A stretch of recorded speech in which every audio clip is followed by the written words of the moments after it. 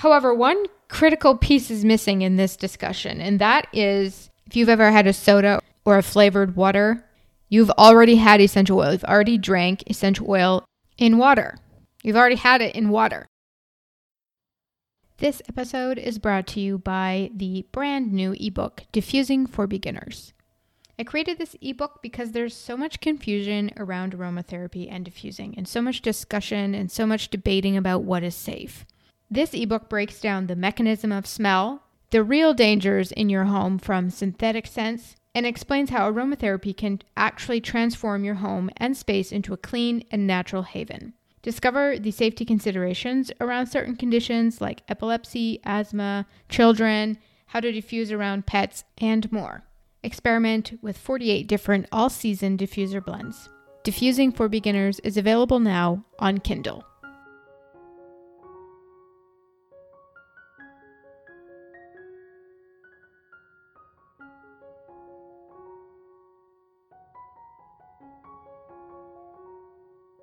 I am Cheryl Whitten, and this is The Aromatherapist, where we discover the superpower of plants.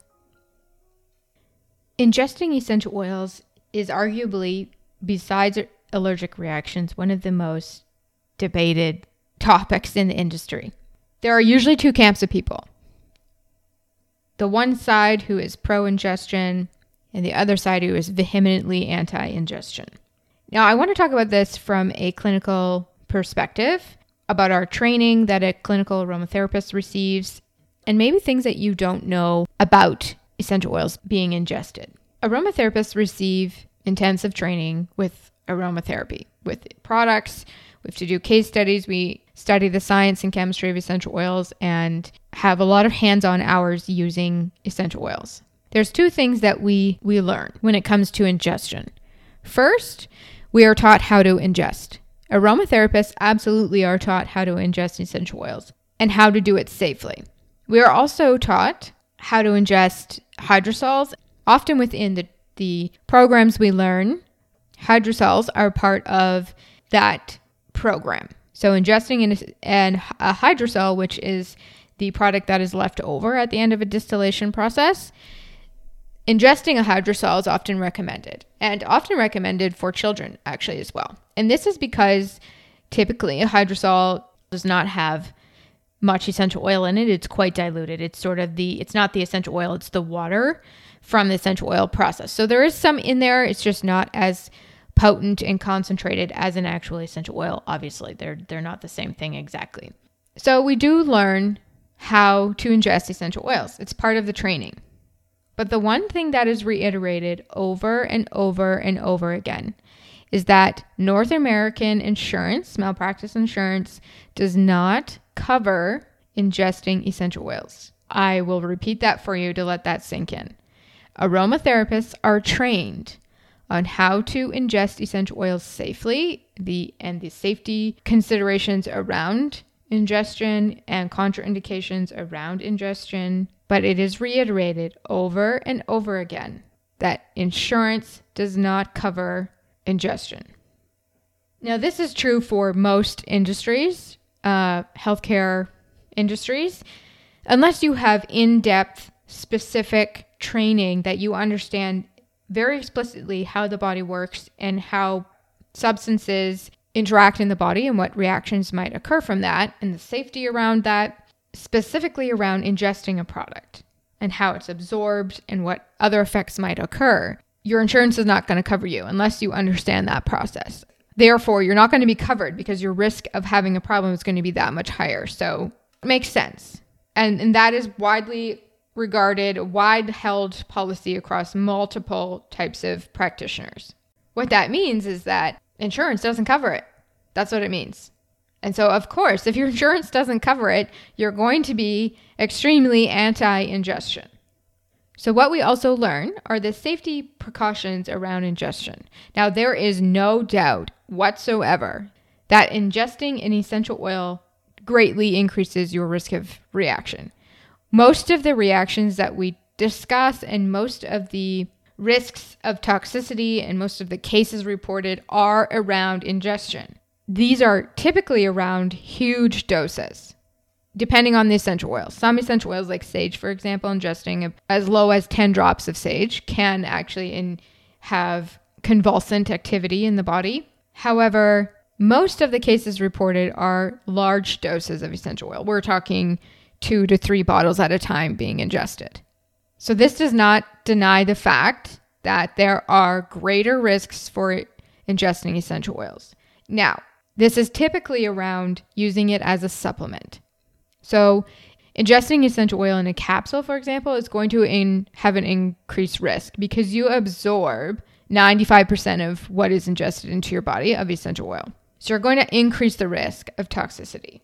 Essential oils might irritate your intestines, especially certain essential oils. Like if you were to ingest oregano, for example, oregano essential oil in a capsule, you're probably going to have some belching happening, maybe an upset stomach because it's a lot of essential oil. And the essential oil, especially if it is ingested without a carrier oil, it's going to irritate the intestinal membranes. So you're probably going to be belching. You're probably going to have a floppy stomach. It's not going to feel great.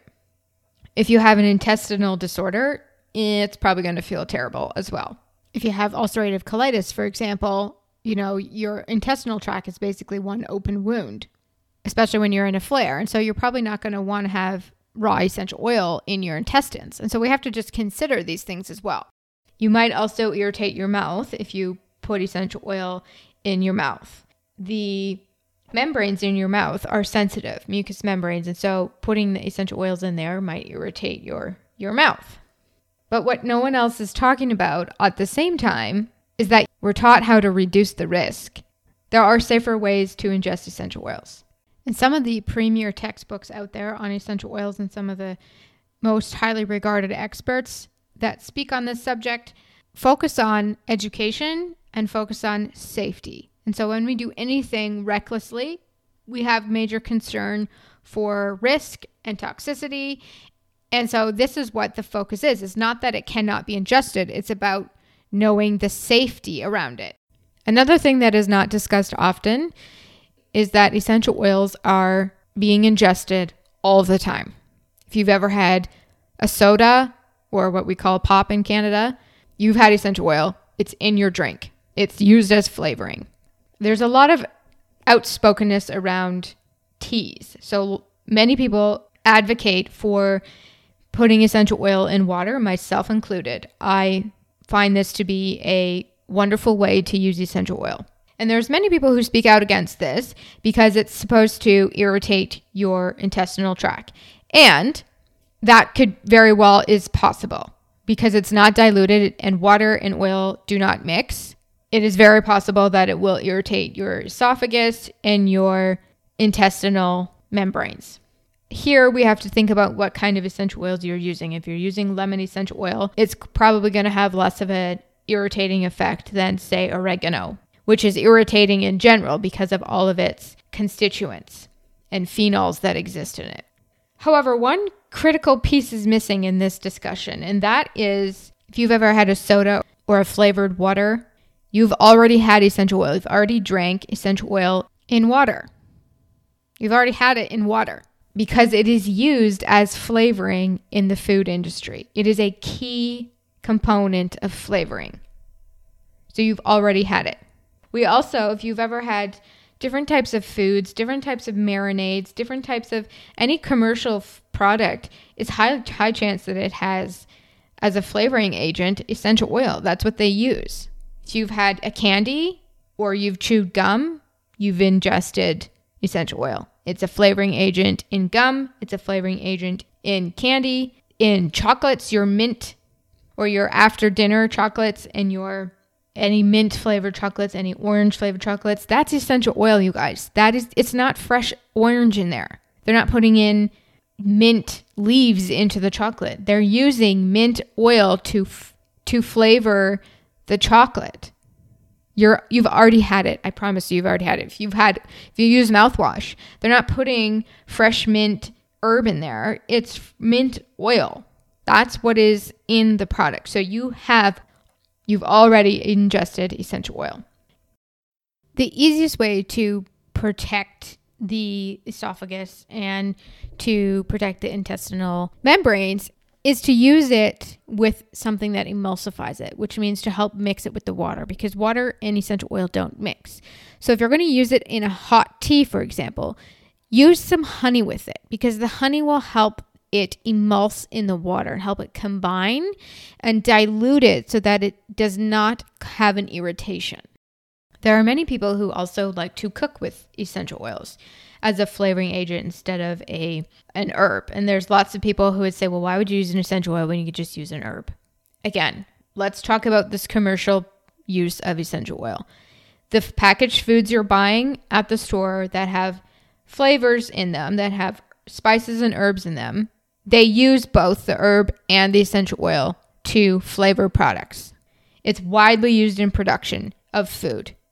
The other thing with using essential oils is that we now have these other ingredients that combine with the essential oil. And so the risk of absorption here is going to be much lowered because you're actually digesting food alongside the essential oil.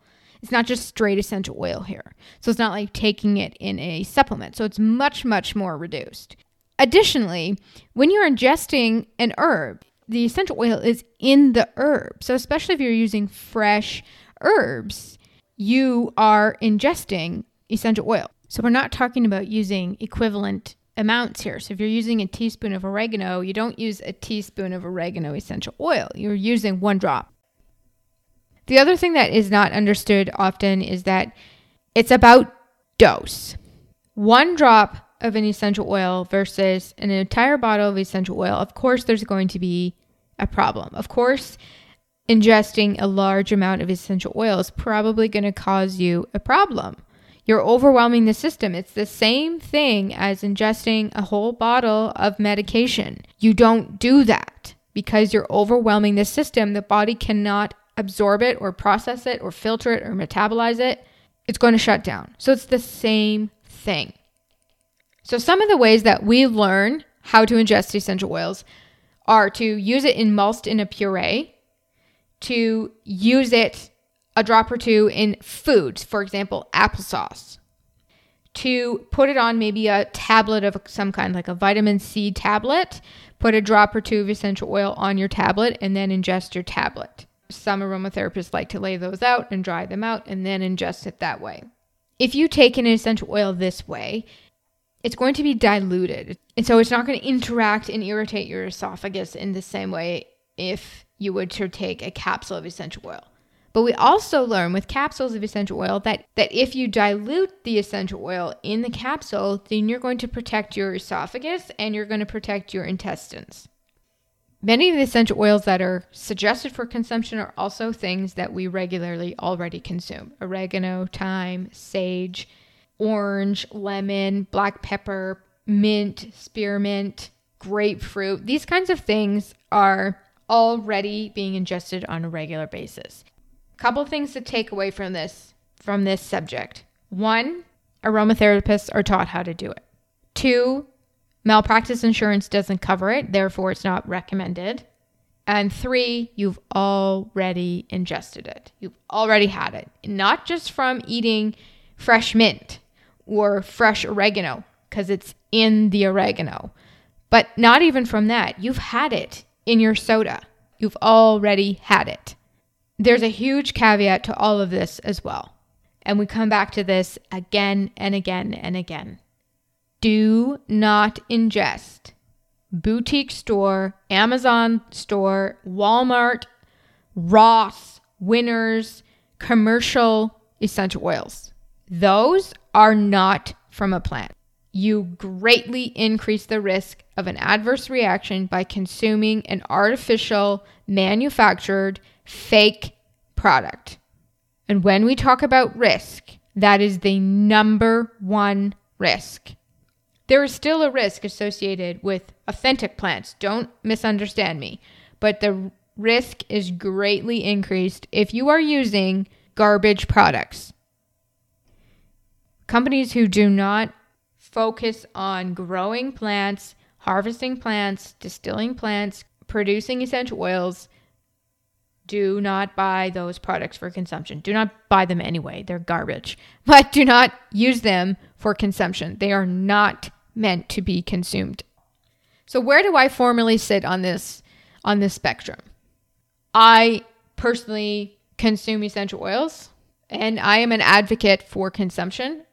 And consuming essential oil is not something that I am personally afraid of. And this is because I understand that we have already had it. We are already consuming the plants. We're already consuming the products that contain essential oils in them. And because I understand safe use of the supplement. So, consuming essential oil as a supplement is not something you're going to do every single day. You don't need to. You're not like you're fighting a virus every single day of your life. So you don't need to consume essential oils every single day in that way. What we have to consider is whole body health. Where's your body at? If you're going to take it in a capsule, why are you taking it in a capsule? That's the first thing to ask yourself. Why are you doing that? If it's just because, well, then don't do that. That's not smart healthcare management. If you're putting 1 drop in your water or a drop in your spaghetti dish, a drop of oregano to flavor your spaghetti dish, is it likely to cause a problem? Unlikely. Highly unlikely. We talk about how consuming essential oils might, overwhelm the liver. If you have liver or kidney disease, you might have more problem metabolizing essential oils. This is true. But did you know that D-limonene, which is a constituent in citrus essential oils, actually help the liver detoxify? It actually stimulates your glutathione S-transferase, which is part of your natural detoxification system. So, in effect, it can actually be supportive for your liver. So you have to consider the state, and we have to consider that, the things we talk about causing problems also might be beneficial for the body. I know it drives you guys nuts when I don't speak in absolutes, but plants are complex. Bodies are complex. Systems are complex. How it reacts in your body might be very different than how it reacts in someone else's body. Bottom line, you've already had essential oils. You have already ingested essential oils. It is a common flavoring agent in commercial products that you buy off of the shelf. My biggest recommendation to you is if you are trying to or attempting to use essential oils as a supplement for health management for a very specific reason to improve your health, then you need to be speaking to a qualified person.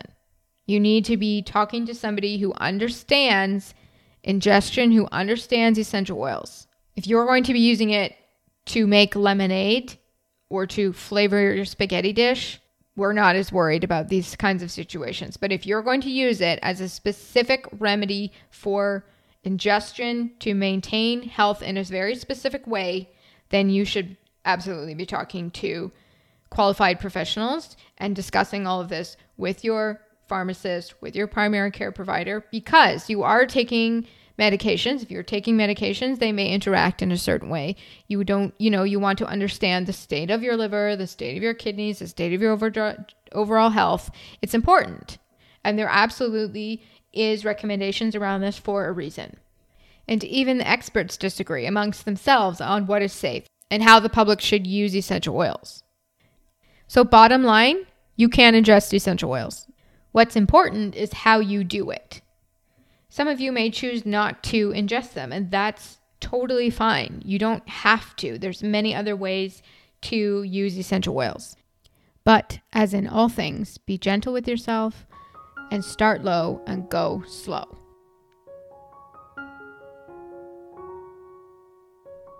All right, beautiful people, thank you so much for listening today. If you feel so inclined, please subscribe, rate, and review this show. For show notes and more information on essential oils, please visit livelovelemon.com/podcast. And we love to know what you're up to and how you're using your essential oils. So head over to Instagram and find us at the Aromatherapist Podcast. My name is Cheryl Whitten, and I am your aromatherapist.